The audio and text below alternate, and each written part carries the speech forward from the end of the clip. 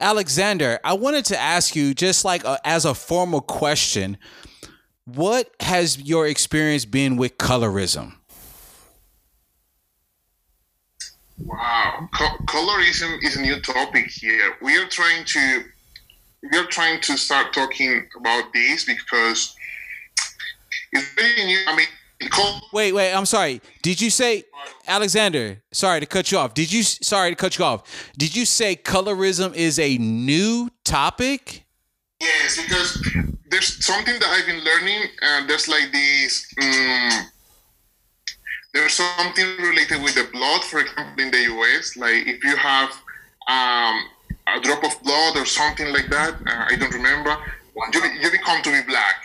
You know what I mean? In Colombia, for example, my older brother, he's really light skinned, but he's still black. So in my family, we didn't see that difference. But in society, he's not black, and he's presented himself as a black person. So and also you can see all of these preferences in the jobs, with your friends, and the way the people treat you. Because as darker you are, the darker you are, the worse you get treated. For example, in the black people, who they are the one who works in construction, they are the toughs, they are the dangerous people. So you become like it's really weird, because also in the black community we've been struggling with recognizing, for example, in terms of relationships. We always tend to get like a lighter skinned couple, for example, and it is a topic that we are trying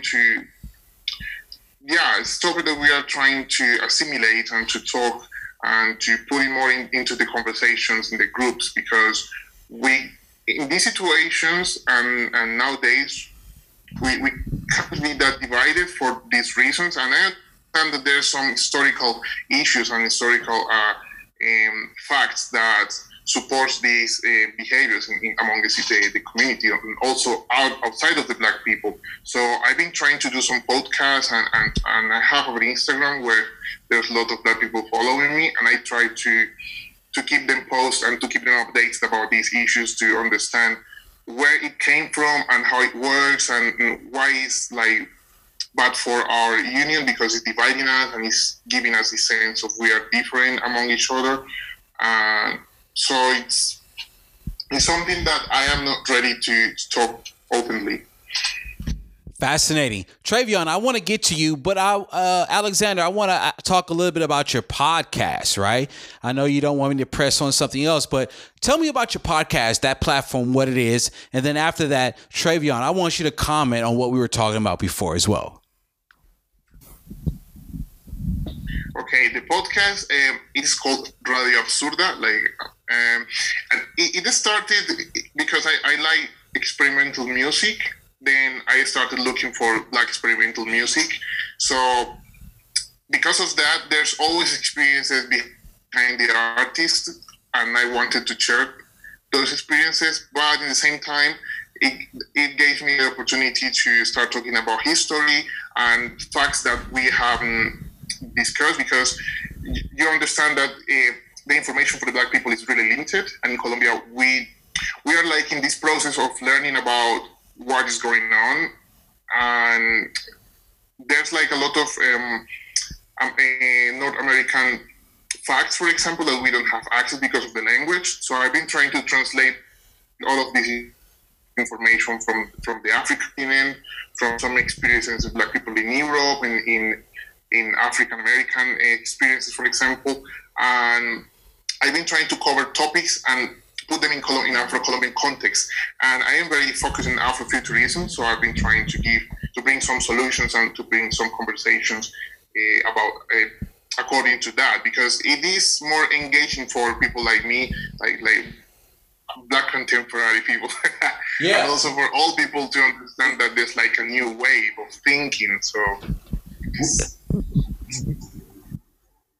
yes, here at Bootleg Like Jazz, we fucking love Afrofuturism. Big shout out to Shatana Powell. She did just have a baby. Big congrats to her and the child as well. But she definitely is a source of like a source really about Afrofuturism here in Houston, Texas. Thank you for that, Alexander. Travion, do you have any comments? Yeah, in general, what Alex was talking about with the colorism, I don't think colorism is such a new thing in the U.S. I think it's kind of weird because I think what we're suffering with in the U.S. is a little bit of opposite of what's been going on in Colombia because of what happened with the one drop rule. Because in the U.S. we had this whole thing of where, you could have one little tiny drop of black blood and, you're suddenly black. So this is why we had somebody like Walter White, who had blonde hair and blue eyes, who was the president of the NAACP for about 20, 30 years.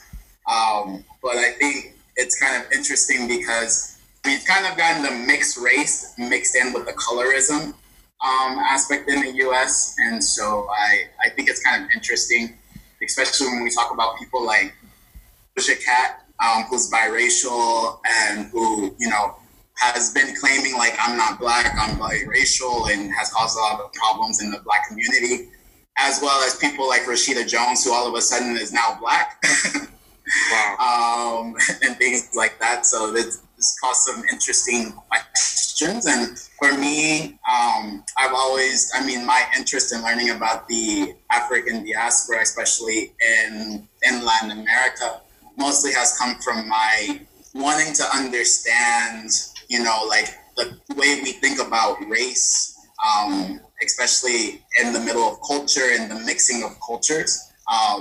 And especially just like our colonial thinking about race and colorism and those different types of attitudes. So I think that a lot of that also ties with Afrofuturism and stuff as well. And I think it's really interesting being in this space, kind of comparing what we think about race and culture, US, and comparing it to what I've experienced here in Colombia, and even comparing it to Mexico, because even the way that they think about race and culture is very different in Mexico too. It's interesting.